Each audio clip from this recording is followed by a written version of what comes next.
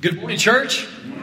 Man, I'm so glad that you are here today to celebrate our risen Savior. And I know you're glad that you're here as well. Why don't you turn to the person next to you right and left and say, I'm glad that you're here today. That was very authentic. Good job. Excellent. No, we are excited that you're here today, man. What a blessing it is to come together as the family of God. Bring His name before each and every one of our lips to praise Him for all that He's done for us. Indeed, He is the ultimate overcomer, is He not? And in Jesus Christ, we too can overcome whatever life throws our way as we continue to unpack this story of Joseph and be reminded about our faithfulness to God and His faithfulness to us as well. What a joy it is to be with you this morning. We're so glad that we've got some guests in our audience today. Thank you for joining us, being a part of our time together. We're really glad that you're here. Of course, if you're looking for a church home, man, we'd love for you to think about Crosspoint being that place you could call home to join us in telling the story of God, that hope that is Jesus Christ that this world desperately needs to hear. We'd love for you to be a part of that process and this family as well. Well, we're in the third week of Overcomer, where we're digging through the story of Joseph to discover some truths about life that are practical for us to take in. We're going to be in Genesis chapter 39 this morning, and I hope you've got your Bibles. We'll turn with me there. We'll be there in just a few moments, but our text will be on the screen as well. There are going to be some things that we talk about today that you're going to want to highlight, underline, draw circles around, arrows to, because they're going to be important for our walk in this life with Christ. They're going to be great reminders of how we too can overcome because of Jesus Christ. Now, my guess is you've had some high moments in your life, some low moments in your life, and you've experienced those ups and downs along the way, and it's gone back and forth for the most part. I've never bought a lottery ticket, and I won't ask you to raise a hand if you have, but my guess is if I ever did, I would always kind of bargain with God. I'm not sure how you feel about this. But maybe if I bought a lottery ticket, I'd say, God, if I can win, I would give you half. I would give you half, and maybe I would take the other half and pay off my debt and maybe support a children's home. I will do great things with the money, God, if you just let me win. There have been moments where those folks along the way have bought lottery tickets and they have won. And you and I see that huge number that they take home with them. But generally, if you follow them in the next year or two, they're right back where they started. They experienced this really high in life, maybe millions of dollars, and now they're right back where they started. They couldn't manage the money properly. They had it high in life, and now they're back in the valley. They're back in the low, so to speak. And I know that you've had moments like that in your life as well. Moments where you experienced an all-time high, and I don't know what that was for you. Maybe it was bringing your firstborn home with you, that small, cute baby. And then a day later they started pooping, and you were like, what happened to this? I'm not sure.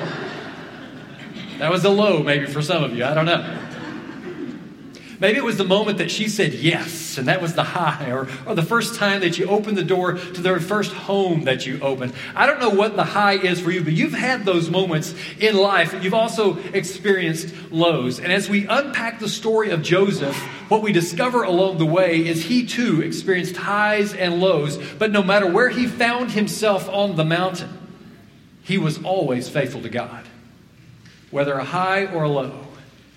I mean, we read just a couple of weeks ago about the life of Joseph, how it started. He's 17 years old. He's having dreams that his family and probably friends are going to be bowing down before him. That's pretty exciting for a 17-year-old. I'm going to be the center of attention. He's also Dad's favorite.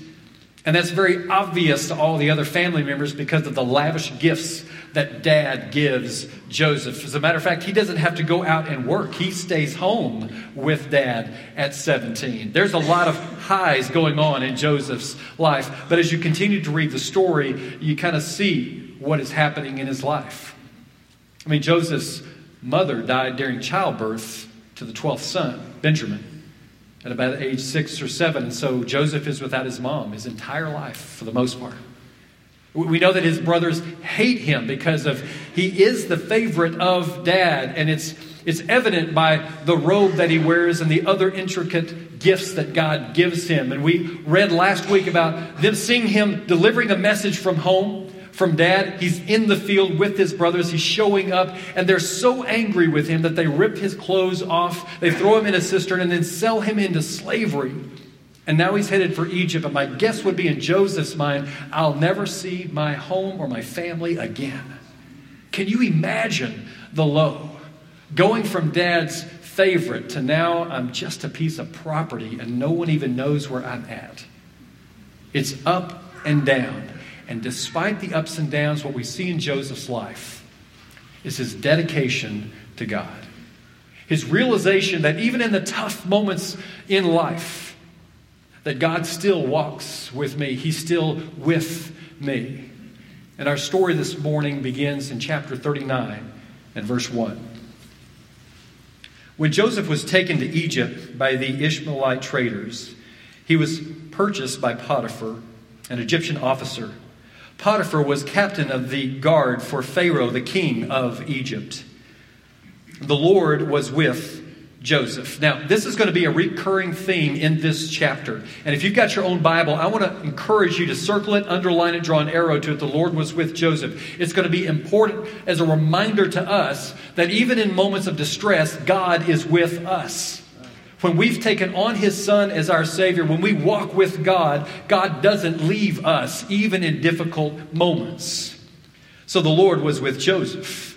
So he succeeded in everything he did as he served in the home of his Egyptian master. Potiphar noticed this and realized that the Lord was with Joseph. Now, I don't want to glaze over this part. I think it's incredible testimony to who God is. Here we have someone who's a nobleman in Egypt. He rubs elbows with the king of the known world. This guy named Potiphar. He worships all the different gods that Egypt has to offer. And yet in his own house, he realizes that there's a guy named Joseph who serves a totally different God than he's ever heard of before, and realizes this God is alive and well and is with Joseph. He acknowledges the God of Israel is in his house. Potiphar noticed this and realized that the Lord was with Joseph, giving him success in everything he did. And this pleased Potiphar. So he soon made Joseph his personal attendant. He put him in charge of his entire household and everything he owned. And from the day Joseph was put in charge of his master's household and property, the Lord began to bless Potiphar's household for Joseph's sake. And all his household affairs ran smoothly, and his crops and livestock flourished. So Potiphar gave Joseph complete administrative responsibility over everything he owned. With Joseph there, he didn't worry about a thing except what kind of food to eat. Can you imagine having such trust in someone? You didn't worry about paying the bills, about changing the air filters in your home. You didn't worry about anything except where you're going to go for lunch. And I know I just planted that seed in your mind right now, but pay attention. Lunch is coming, but that's down the pike, somewhere else. Joseph quickly climbs the ladder of success. He shows he has leadership skill. Potiphar latches onto that, but understand that all of that comes to be because of what is said in verse 2. The Lord is with Joseph. Our success in life is only because the Lord might be with us. We give Him accolade for all that we have in life.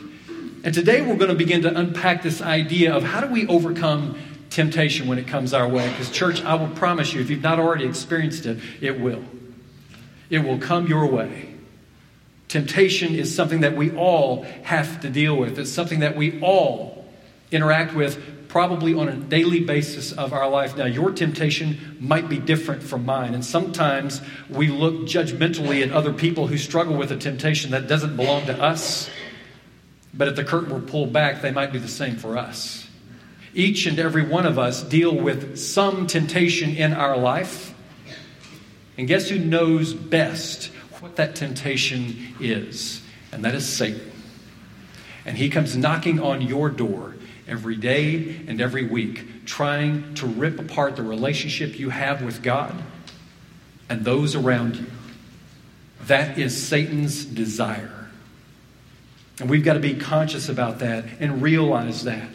I don't know what your temptation is. Maybe for you it's easy to get into some funds at work and maybe take something that doesn't really belong to you. Maybe that's your temptation. Maybe you're a student and you didn't prepare for the test as well as you should have, and so you know a friend who's already taken the test and you get the answers from them. Maybe that is your temptation. Maybe you're one of thousands of men or women who wake up every day and plan their day about how they're going to look at pornography. Maybe you are an addict who's been clean for a few weeks or maybe even months, but you think today just one more hit, just one more time, I'm going to partake. Maybe you're a spouse who's not happy in the marriage that you currently find yourself in, and so you reconnect with an old flame through social media, wondering what might happen in the moment. Maybe you're a parent who kind of abdicates your role as a parent, and every day you come home from work, you just crash in front of the TV, veg out, rather than being a parent to your kids. I don't know what your temptation is, but I promise you, every single one of us deal with something. And we need the greatest overcomer of all to be in our life in order to overcome that temptation. Each and every one of us. There are moments when I am tempted. And I always think about what Paul said to the church in Corinth. In 1 Corinthians chapter 10, he reminds each and every one of us that God is in the mix, that He's in the picture, that He's helping us through the moment. Paul says the temptations in your life are no different from what others experience, and God is faithful. He will not allow the temptation to be more than you can stand. And when you are tempted, He will show you a way out so that you can endure. Did you hear what God just said to you? In your moment of distress, in your valley moment, when you think things are dark and dismal, when you feel alone, know that God will not allow anything to happen to you that you cannot endure. And that in the moment, He'll provide for you a way out. And so when I'm tempted, this is the one text that I go back to. If you have your own Bible, church, this is one that you need to highlight. It's incredible to know that our God loves us this much. He'll not allow more happen to you than what you can tolerate. And in the moment, He'll provide for you a way out. Joseph's story reminds me of 3 truths that are practical applications for us that we can kind of take home today and really feel secure in knowing. And one is this, that Satan wants you to fall. His desire, again, is that your relationship with God be ripped apart. That your integrity, trust, and character with those around you be ripped to shreds. He doesn't care about you. He'll offer you anything. But he wants you to fall. Joseph has climbed the ladder of success in Potiphar's home. But then Satan enters the picture again at the very end of verse 6. Joseph was a very handsome and well-built young man. And Potiphar's wife soon began to look at him lustfully. "Come and sleep with me," she demanded. But Joseph refused. "Look," he told her, "my master trusts me with everything in his entire household. No one here has more authority than I do. He has held back nothing from me except you because you are his wife. How could I do such a wicked thing? It would be a great sin against my God." Even in the moment of temptation, he brings up the name of God. And when I'm tempted, I know that Satan whispers the numerous reasons why it would be okay to succumb to this temptation. He's whispering to each and every one of us in our life, why would it be okay to give in? And you can imagine the laundry list that he's whispering to Joseph in this moment. Joseph, you know, your family discarded you. They threw you away. They don't even care about you. They wanted to kill you. They sold you into slavery. I mean, wouldn't it be nice to feel like you belong? Wouldn't it be nice to be wanted and loved? I mean, Joseph, why don't you just live a little? I mean, get out there and live a little. You're a slave. This is as good as it's going to get. You need to take the moments of freedom and excitement when you can. They don't come often. This is a moment for you. You know if you don't do what she says, she's going to make life difficult for you. It's going to be even tougher than it already is if you don't follow her lead. And by the way, no one will ever know. She doesn't want anybody to know either, so she's not going to talk. You can hear Satan whispering in the ear of Joseph. And maybe in your own life, you've heard some of these phrases yourself, trying to convince you to give away the relationship that you've built with God. Joseph says, how can I give up the integrity that I have with my master and sin against God? And it reminds us in those moments of intense valley, dark aloneness, that you and I need to ask the very difficult question for Satan to hear. And that is, in this moment, what do I do to honor God? The minute you say the name of Jesus Christ, I promise you, Satan leaves. Because his name alone is that powerful. You say, Jesus Christ, deliver me. Show me the way out. What am I supposed to do? How do I honor him in this moment?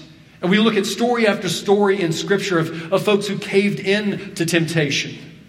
The very first one, Genesis chapter 2 and 3, Adam and Eve. We don't know how long they were in the garden, but they were there for quite some time. The story tells us they had run of everything. Even in the cool of the day, God comes down to walk with his creation. I try to put that picture in my mind, and it's absolutely unbelievable to think that the Creator would come and hold hands with the created and say, how's your day been? Tell me what you did today. God looks at the Garden of Eden and he says, you've got all of this except for that one tree way over there. Don't go near it. Don't climb it. Don't go to sleep against it. Don't pick the fruit. Don't eat the fruit. Don't carve your name in the bark. Don't go near the tree. The one tree, but you got everything else. And we don't know how many days the liar, the deceiver, the tempter came and talked to Adam and Eve, and they finally caved in selfishly. And in that moment, we lost the dearest relationship that we ever had. And ever since that moment, God has been working toward trying to get us back. He wants a relationship with you. He sent his son to die for you. He loves you that much. We look at Joseph saying no to the temptation. Adam accepted the temptation and destruction followed. Joseph declined the temptation and eventually deliverance comes for Joseph. Which one sounds better to you? Destruction or deliverance? Because I will promise you this, church, Satan cannot and will not ever hold up any promise that he's giving you right now. John chapter 8 tells us that he is the father of lies. There is no truth that comes out of his mouth. He says nothing that is truthful. And so whatever he's promising you right now is not truth. He wants you to fall. And as we look at the story of Joseph, we realize a second truth as well, that obedience doesn't always result in deliverance. And you've had that experience as well in your own life. You do the right thing, and immediately there's not a release. Things don't necessarily get better right away. You've had that experience in your life. Joseph is saying, I'm not willing to damage the relationship I have with my master, nor with God. I'm not going to let that go for some temporary fix. But he doesn't get delivered right away. In my first youth group I was with many years ago, there was a girl in our group by the name of Mercy. Mercy was one of our group leaders. She was a great gal, still is. And I knew she was going to high school parties on the weekend, and I knew what was happening at those parties, and I talked to her about that situation. And she said, Tim, I'm going to these parties so I can be the light. So I can tell the story through my own life of how Jesus has changed me. And we talked off and on. I couldn't convince her otherwise. Some years later, she came back to me confessionally saying, I was partaking at those parties. I wasn't able to say no. I wanted to be in that group in that moment in time. And I've since moved through that. But in the moment, it reminds me as I think about that story. So I think about what Joseph is doing in his story. Now, you and I need to have some resolve in our own life. And it might mean some change in our own life. If you have a problem with drinking, don't go to the party. If your friends bring you down with poor language and poor life choices, you might need to get some new friends. People who have the same spiritual conviction that you do, the same goals in life that you do. If you had an affair at work, transfer to a different location, quit that job, get a new job. It's literally that important. Take yourself out of the moment where the temptation seems most real. Someone like Potiphar's wife is trying to get at you. Verse 10.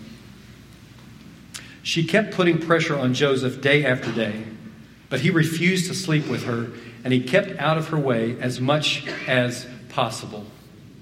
Now, we don't know exactly how she organized and manipulated the situation, but everyone's out of the house. It's just her and Joseph, and they're alone in the room together. And she leans into him and grabs his clothing and says, "Come to bed with me. No one's around. No one will know. It'll be okay, Joseph."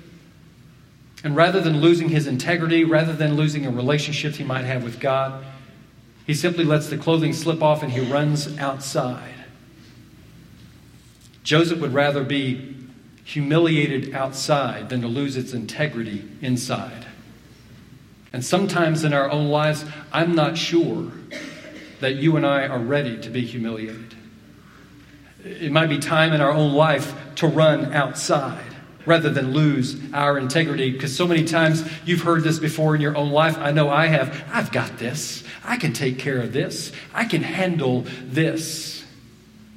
But most people tend to underestimate their ability to handle adversity and overstate their ability to handle temptation. I mean, at your own home, if you don't have a war room set up, if you don't have a place of prayer for yourself where you are daily involved in interacting with God, if you're not in the Word of God getting ready for battle, church, it's going to be a short engagement. Because God has given us the tools to combat Satan and his lies. You know, right now, our culture is at an all-time low of biblical literacy. That simply means people don't know basic stories in God's Word. Church, we've got to get back to knowing the Bible. We've got to get back to digging into the Word of God to discover how we're called to live. We've got to get back to telling our own children and grandchildren these incredible stories of how God is awesome and how He will deliver. You see, what I've discovered along the way is that if you want to walk with God, you've got to run from the devil. If you want to run from the devil, you've got to walk with God. The writer of Hebrews tells us in those idea of words, verses 1 and 2. The writer says, "Therefore, since we are surrounded by such a huge crowd of witnesses to the life of faith, let us strip off every weight that slows us down, especially the sin that so easily trips us up, and let us run with endurance the race God has set out before us. We do this by keeping our eyes on Jesus, the champion who initiates and perfects our faith." The writer says we get rid of everything that hinders our run with the Lord. That we focus our eyes on Jesus Christ, who wants the very best life for us, who wants the very best thing for us. And so we run the race that's set out in front of us without any endurance, without any hindrances, rather, when we focus our eyes on Jesus Christ. And our story continues in verse 13. When she saw that she was holding his cloak and had fled, she called out to her servants. Soon all the men came running. "Look," she said, "my husband has brought this Hebrew slave here to make fools of us. He came into my room to rape me, but I screamed. And when he heard me scream, he ran outside and got away, but he left his cloak behind with me." We see that when she doesn't get her way, then the false accusations begin. Joseph ends up doing exactly what God would want him to do. But the opposite of what he hoped for is going to happen in his life. And you've had those moments before in your life as well. Moments when you chose to do the right thing, but you got smacked anyway. You fell down anyway. You got hurt anyway. You felt alone anyway, even though you did the thing that you thought God was calling you to do in the moment. God shows us his faithfulness to Joseph even in the valley. And God will be faithful to you as well in your valley. In the moments when you feel alone, when you feel left out, when you feel maybe darkness hovering around you, know that because your eyes are focused on him, that he's faithful to you. You see, Joseph is going to go to another pit. It's a dungeon. And this is the real deal. This is the king's dungeon. It's where torture happens. It's where you sit on death row forever. There are no lawyers. There are no plea deals. You are just there at their pleasure. You are a piece of property. And we look at Joseph's story and we think, that isn't really fair. But church, fair ended at the Garden of Eden because Satan doesn't play fair. He wants to, again, tear you down. But what we discover as we read through the stories in God's Word over and over again, what we discover is that our God is the God of the impossible.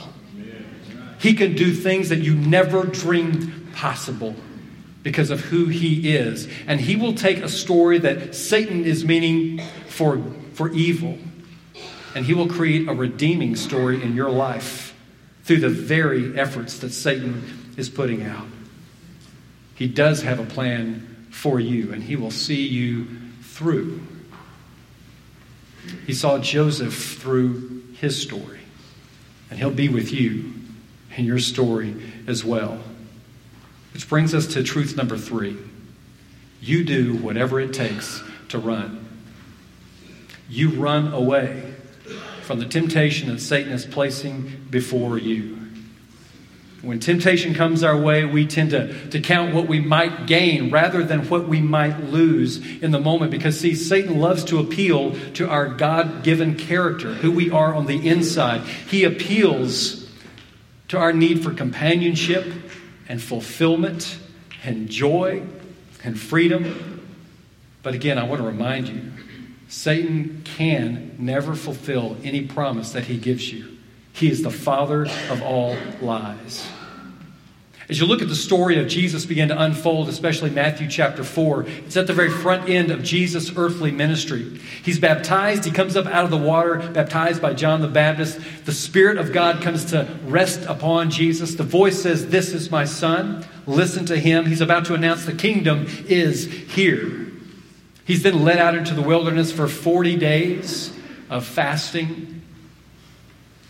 He's about to be tempted by Satan. Now, this is the documented 3 moments of temptation that Satan gives Jesus that have been written down. But know this, Jesus was tempted every day of his life, just like you and I, except was without sin. What I see in that text in Matthew 4, it says that God led Jesus into the wilderness. And what that tells me is that our God is comfortable leading you through an uncomfortable place. He will never leave you. Even in a valley, even when things aren't going your way, even when you've made great decisions but things aren't turning out like you hoped, he is not going to leave you. And in that wilderness, during the moments he interacts with Satan himself, Jesus continues to say 3 words, "It is written." And church, it reminds me again that we have got to be in the Word of God. It has got to be a part of our life. It's got to be written on our heart so that when temptation comes, we can also speak words of truth that come from God. And we can help other people who are along the way when we do that. The more you read the story of Jesus, the more you'll begin to fall in love with this incredible Savior that we have. It's why we should be in God's Word, as he reminds us that he's calling us home, that he wants to be a part of our life, that he's never going to leave us. So there may be moments when you stand for integrity, but you're vilified. There may be moments when you commit to purity and you may lose your popularity. There may be moments in your life that you want to live out a good work ethic and your boss screams at you and is not happy with you. There may be moments when you serve humbly and somebody else gets the credit. Our call is to do what's right and leave the rest to God. Know that he is with you in this moment. In church, we're going to be tempted. And there are going to be moments when you and I drop the ball, when we don't make a good choice, when we succumb to that temptation. But that's the beauty of God's grace. You and I are going to mess up. And that's even more reason why we need Jesus Christ. It's His blood that cleanses us. That we walk in grace when we decide to follow Him. That when God looks at us, He sees His Son, not Tim. Praise God for that. We can know the extent of God's grace through His Son, Jesus Christ. The psalmist writes in Psalm 103 that as far as the east is from the west, our sin has been thrown from us. Praise God. It's so important that you and I realize God never leaves us. And our story today concludes beginning in verse 20. So he took Joseph, Potiphar, and threw him into the prison where the king's prisoners were held, and there he remained. But the Lord was with Joseph in the prison and showed him His faithful love. The Lord made Joseph a favorite with the prison warden. Before long, the warden put Joseph in charge of all the other prisoners and over everything that happened in the prison. The warden had no more worries because Joseph took care of everything. The Lord was with him and caused everything he did to succeed. Why? Because the Lord was with Joseph. And guess what? He will be with you as well. Wherever you find yourself this morning, whatever temptation you're grappling with, whatever dark moment you believed yourself to be in, know this, that God will deliver you when you are faithful to Him. And so that's our call this morning, is that we would embrace the story of Jesus Christ and know that God has great plans for you in your life. We are all going to have mountaintop experiences and valley moments. But wherever you find yourself on the mountain, know that God is with you. He's never left you. And it's our call this morning to realize that we too can overcome because of the great overcomer. We serve a risen Savior, do we not, church? He is Lord of Lords and King of Kings. He's the Son of God, and He loves you desperately. He wants a relationship so dear and deep with you. And so it's our call this morning to realize that in our own life, to take hold of the truth that He speaks to us and not listen to the voice of Satan the tempter, who cannot reveal anything that is true. Our call is to lean into the story He has for us, to know that you've got a God that loves you, that you have been forgiven, that He's never going to leave your side. As we sing this next song, our shepherds and their wives will be gathered along the wall of this room. And my guess is that for many of us in here, we're struggling with something right now. There's something going on in our life. I know that. And so as we sing this song, please find one of our shepherd couples and let them pray over you and for you. That you would have wisdom and discernment, that you know exactly what to do in your moment. That you would realize God's with you right now, even as you do battle. And He's empowering you to do it even better. Let's stand together and praise His name and thank Him for what He's done.